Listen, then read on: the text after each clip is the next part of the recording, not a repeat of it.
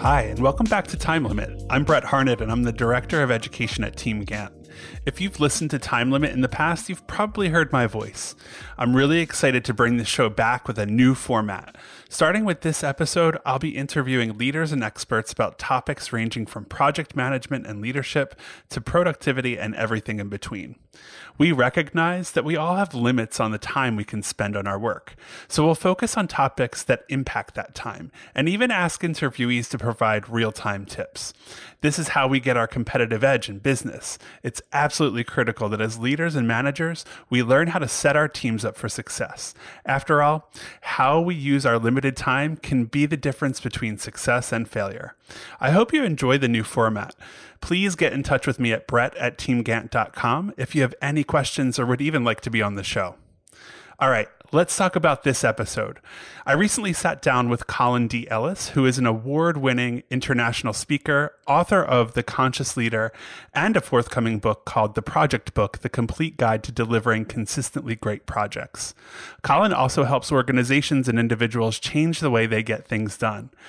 I personally read his first book and met him at the Digital PM Summit and immediately knew I wanted to get him on the podcast to have a conversation about culture and how it plays out in organizations, on teams, and honestly, how project managers can impact it. I really enjoyed the conversation with Colin and hope he'll come back to Time Limit really soon. Check it out. Hello and welcome our guest this week. Our guest is Colin Ellis. Colin, how are you doing? I'm really good, Brett. Thank you. Great. Thanks so much for coming on the podcast today. Really do appreciate it. I've been following your work for a good amount of time now. It sounds a little bit creepy, but it's true. I've also had the privilege to meet you last September at the Digital PM Summit, where you delivered an amazing keynote titled Digital Transformation Starts With You. I also just read your book, The Conscious Project Leader, and I'm really looking forward to talking to you about leadership and culture and lots of things kind of within that. Should we jump in? Let's do it. Great. So I'm going to take it from the top. In the beginning of your book, you say, great leadership provides the foundation for successful project management. And I couldn't agree with you more. I see a lot of people in project management roles who end up feeling like they're in the wrong job or even the wrong company because they're not supported by leadership. I'm wondering, why do you think that happens?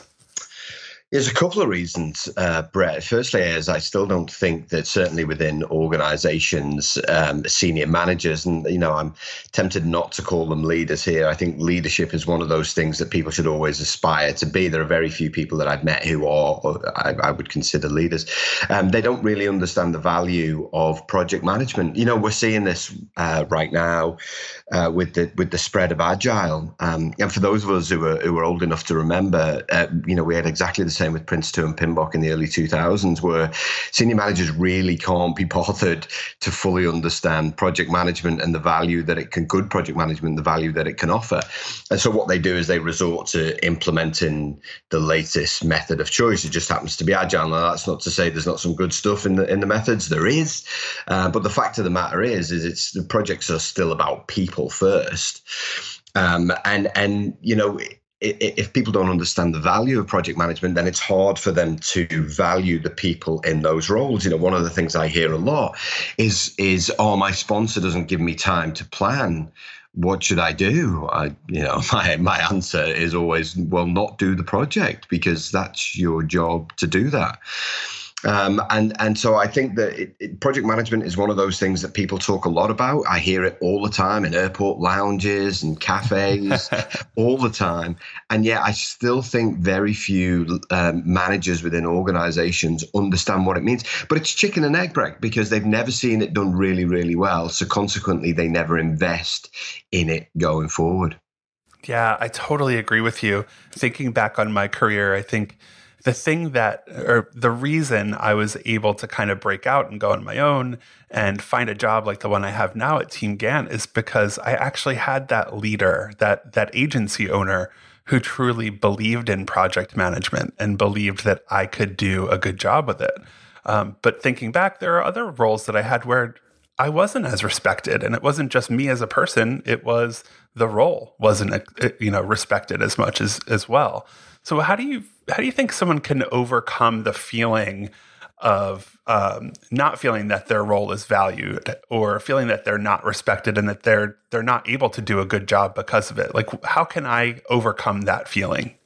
Well, I think self-awareness is key for a start here, Brett, because I think there's quite a lot of arrogance in our profession.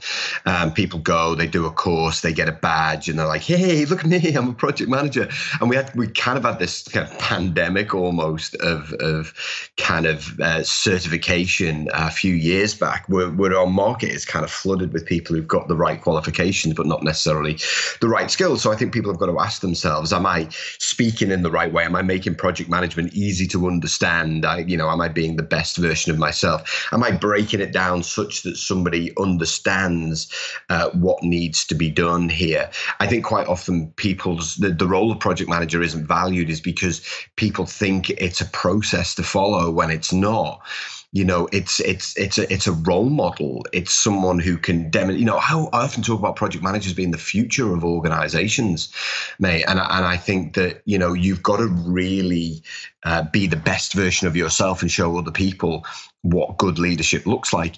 And then you have to, speak very calmly and empathetically about what's the job of a project manager? What do you do? What's expected of the role? Ultimately, it's about, kind of mitigating risk or protecting reputation or delivering, kind of some kind of outcome to take the business forward. But we don't talk about it in those terms. We talk about very practically, I chair this meeting, I update the schedule, which are all important facets, but they don't really sell the value of the role. Yeah, I agree. I also think a lot of it, and I think you alluded to this, it has to do with your ability to build relationships and connect with people. I think as soon as you can show that you not only understand the goals of your organization or even the team that you're working on or project that you're working on, the minute that you can show that you've built the relationships, you understand how things work, things start to open up, right? Like people start to value you as an individual, and then they start to look at the things that you do because you do them well for whatever reason. And then that starts to create a better name for the role that you're in. And that's difficult. Not that makes it easier, right? But I do think that's part of it, that I think what you're saying is it's a very it's a very personal role. Like soft skills are important. You can't just take what you read from a book and do well in this role. Yeah, 100%. Totally agree with that statement. And I talk about the theory as being very, very important, but it pales into insignificance against those soft skills that you need. And, for any project manager, whatever discipline, wherever you are in the world, it's important that you understand that you're in the relationship building and communication business. That's what you do. You create connection. And I had somebody at a conference, so he's like, "Oh, well, I'm an introvert. What would be your recommendation?" I'm like, well, the inference there is that introverts aren't good at building relationships. I've got a load of good introvert friends. We all do our best work on the edge of uncomfortable. So you have to put yourself in situations where, you're kind of learning by doing the difficult stuff. But the soft skills is absolutely key. And so, kind of being empathetic, knowing how to drive for success is so important.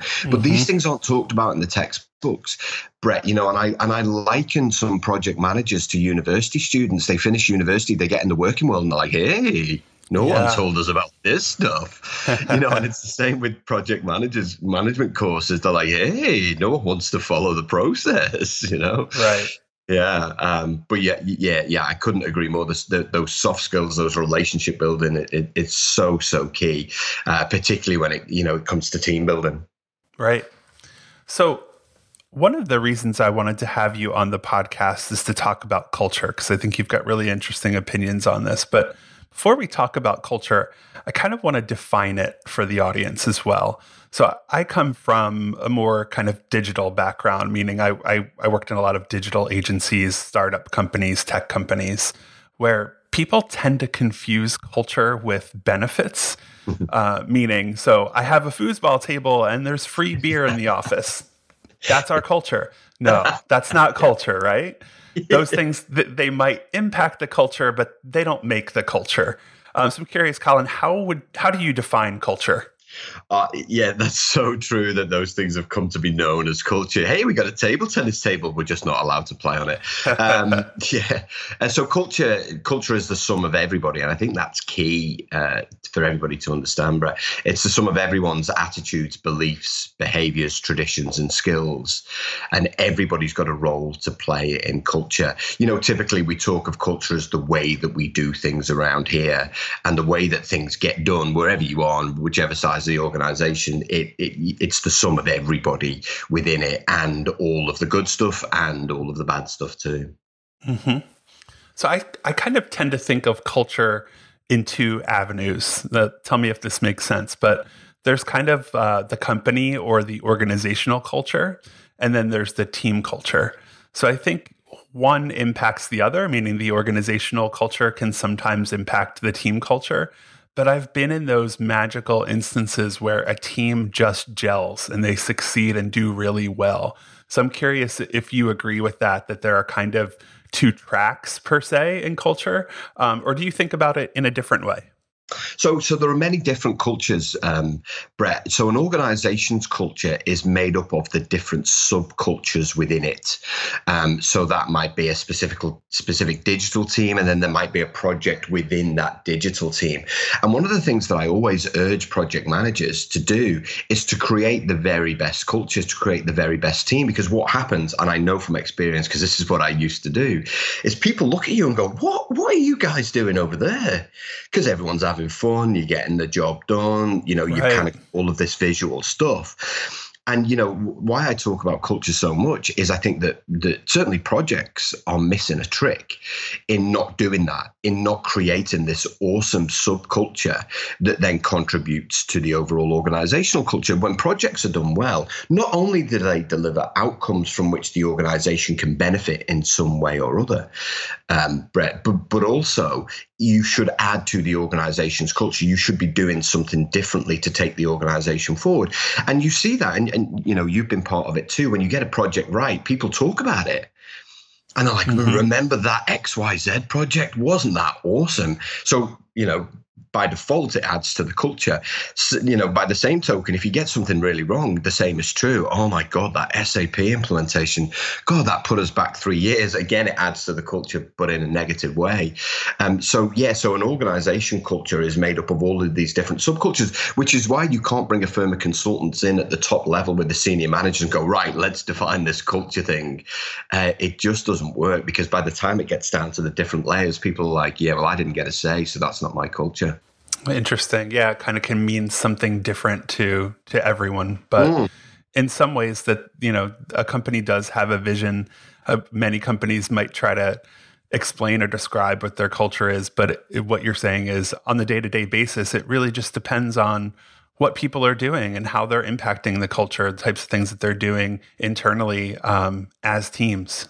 Yeah, that's right. Netflix is often held up as this, great example of what good culture looks like. But you have to be pretty kind of resilient to work in the Netflix culture. So you have people who are desperate to work there. They get in, they're like, hey, someone just got sacked. It's like, well, yeah, that's what happens in these high performance cultures. But those kind of cultures also bring out the worst in people. We had the head of communications who got fired last year for racism.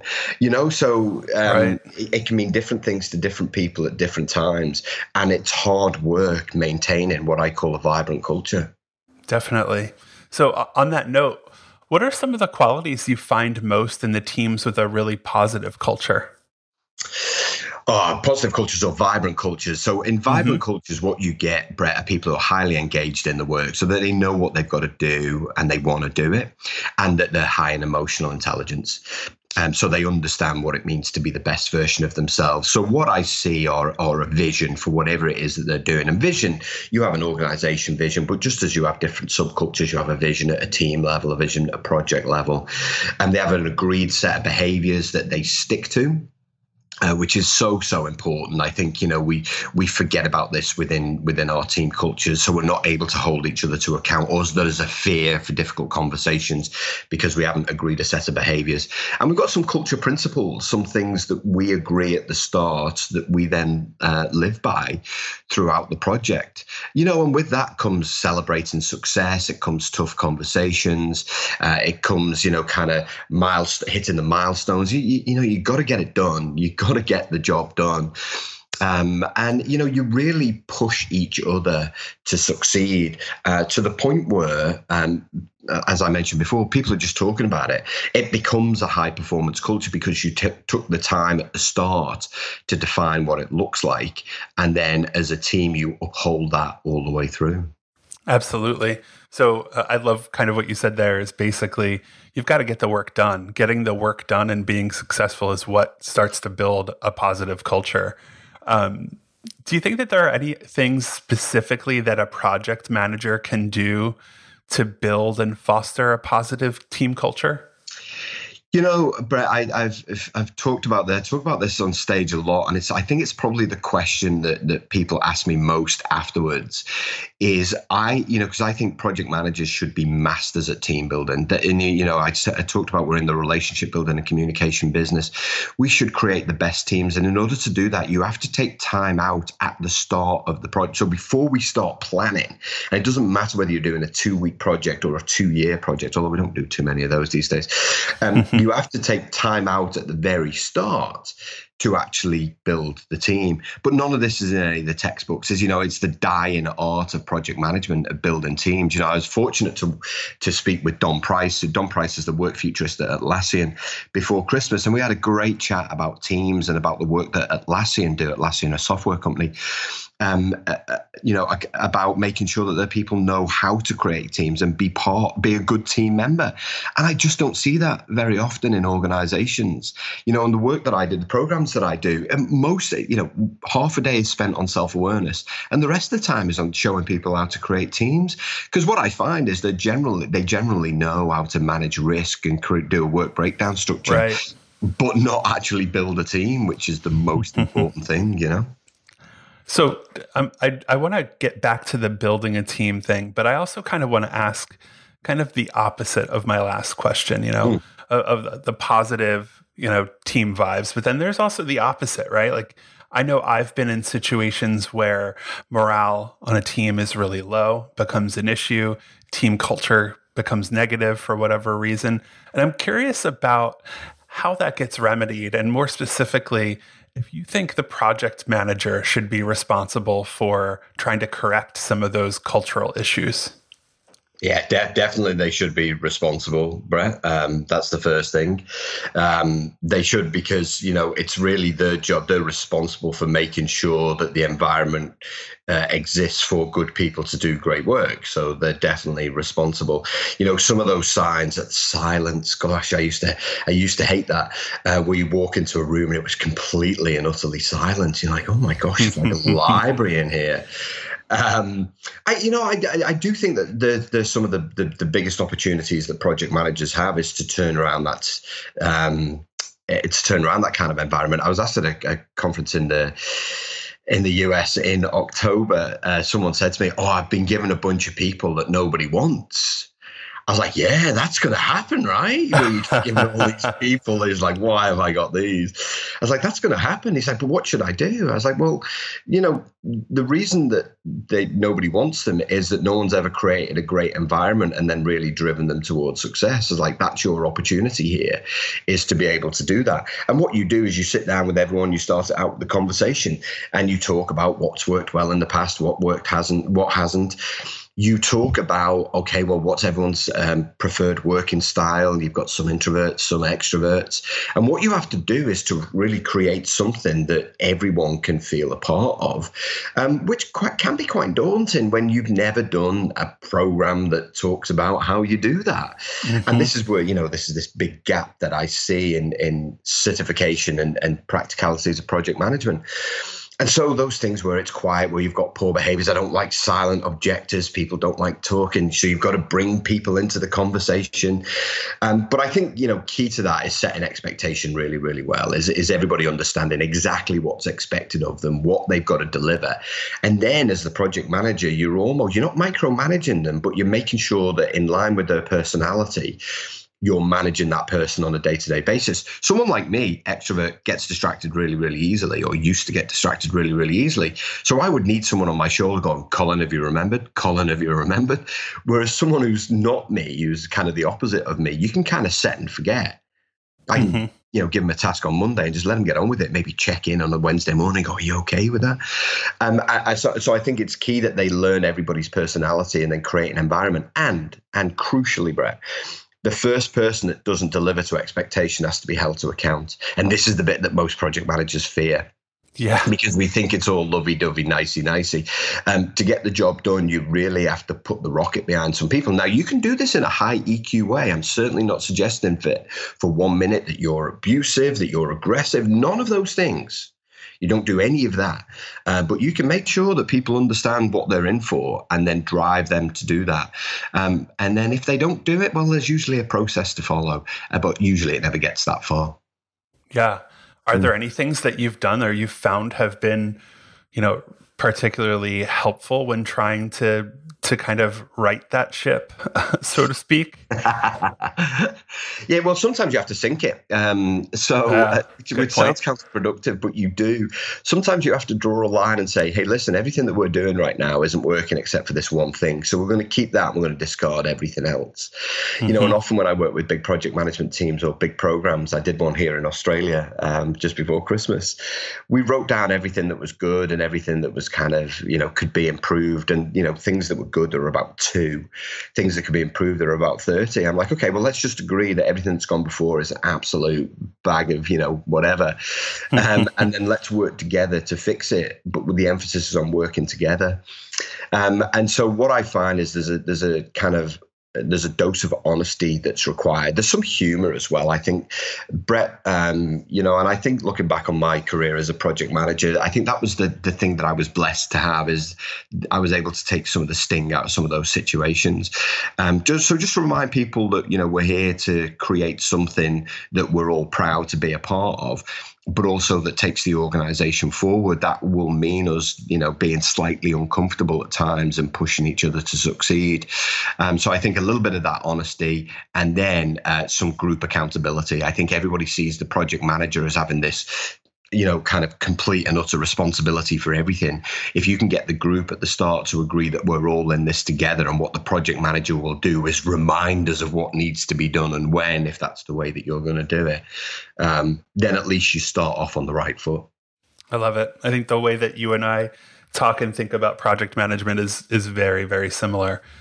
I want to talk a minute about hiring because I constantly hear how difficult it is for people to hire good PMs.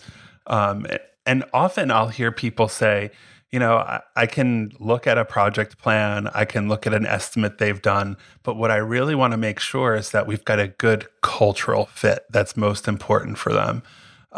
But I'm always interested to know how people actually feel like they can get a good grasp of cultural fit in the interview process. And I'm wondering if there are any tactics that you might recommend.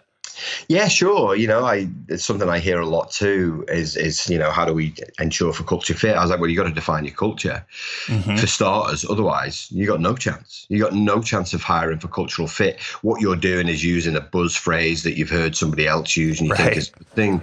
So if you haven't spent, I always say 2 days, particularly for big pieces of work, it takes 2 days to define your culture, and one of the things that me and my team do is we produce a culture deck like Netflix, even just for projects. If you haven't done that, then you can't hire for culture fit. You're hiring for what you believe the culture is. So you've got to do some work up front to understand within your team what kind of mix of personalities have you got? What mix of skills have you got? What mix of behaviors do you have? And what is it that's really, really missing? I worked with one PMO team. They were supporting a big program of work. I think it was $1.5 billion. So the PMO team of about 30 people, and they were all the same personality. So what you got, Brett, was this kind of passive, aggressive, everything by email. They were a good group of people. Individually, they were really, really nice, but they were all the same. And so what was missing was someone really action-oriented to really get stuff done and tell them that the way that they were behaving wasn't good enough, because none of those people could do it. So, one of the tactics that I used to use is, firstly, we always took the time to build a team. We always took the time to write it down. We agreed a bit of a charter. Now, a charter for most people has become a bit of a form-filling exercise rather than a 2-day workshop that should be fun. It should be fun to do. But the charter would then describe our team culture. And then I would go in knowing what kinds of personalities I had within the team, what was missing. Do I need an action person? Do I need a social person? Right. I was usually the most social person in the team. And so it needed someone else. And that's what you look for when you interview. I did a big finance system project. I was head of projects for a large government organization, and we didn't need someone to head up this finance systems project. The CFO was a real detail guy, so I needed a real detail project manager. So we went into the hiring process knowing I needed someone who was good with facts, with figures, with numbers, who could talk, who had an answer almost for every single financial question. And that's what we looked for. We weren't looking for someone who was overly enthusiastic and excited and positive. They had all of those qualities, but their primary strength was on facts and figures, and that worked well. Interesting. All right. Last question. The name of our show is Time Limit, as you know, and it kind of implies this idea that we're all working with limited time to get things done, get quality work done, right? I think it's something that we all face in some way. We're all limited in how much time we can spend on things, especially in a situation where you're really focused on getting a project done and you have to deal with a budget and meeting goals and making stakeholders happy and making sure that your team is meeting deadlines. At the same time, you're concerned with culture. You're concerned as a project manager. You're concerned with morale. And you're concerned that people are positive and people are feeling good about not only the work that they're producing, but the relationships that they're working on or working with their coworkers, right? So I'm wondering, do you have any tips for building better culture when you've got serious constraints on your time, when there isn't time to do 2-day workshops and sit down and think about what everyone's there to do? If you're really just having to jump in it and you're always in the thick of a project, what do you do? So you still take time out at the start, Brett. I think there's this misconception that we just need to get started. Time is so tight that we just need to get started. But the effort that you put into conversations at the start to organize people and yourselves will never, ever be wasted. There was one survey that showed that only 9% of organizations do planning really, really well. The fact of the matter is you're still going to have to put the effort in to do some kind of planning. So it's still better to do it at the start than have to firefight all the way through. So in our kind of time, and time is the most precious commodity that we have, is you have to look at yourself. Are you being the most productive person that you can be? Instagram, save it for lunchtime or your travel to and from work, except if you're driving, in which case wait till you get home. Are you being the most productive version of yourself? Then sit down, have a conversation with everybody at the start of every day to make sure that they're all being the most productive versions of themselves and too, because make no mistake, there's enough time to get the work done. We're just not usually using it productively enough. Yes, I completely agree. I am constantly telling project managers, if you spend time early on to properly estimate and plan and set expectations, you're going to save yourself tons of time later down the road. It might not feel that way when you're spending that time early on, but you're going to be happy that you did. Yeah, that's right. And Jason Fox said in his book, Game Changer, he said, planning only gets in the way of work if it's done really badly. That's so true. Yeah. That's a good one. It's a really good one. Yeah. Well, Colin, thank you so much for joining me today on Time Limit. Any final words of wisdom or things you'd like to share with our listeners? Yeah, sure. As I say all the time, project management, when done well, can change the world. And I'd urge project managers out there to be the future organizations and hold yourself as a role model for other people to follow, because by God, we need them right now. Love it. Thank you so much, Colin. Thanks, Brett. Okay, That's all we have, folks. Colin and I probably could have talked for hours, but I hope you got something great out of what we did discuss. Thanks so much for listening. We'll be talking about more topics like this to help you make the most of your limited time. If you're looking for more resources on project management, check out teamgantt.com, where we offer free classes, templates, and resources in addition to our popular and easy-to-use project planning and management tool. And of course, don't forget to subscribe and rate the show on iTunes, and check out our show notes for more information about Colin and his work and how you can get in touch with him. Thanks.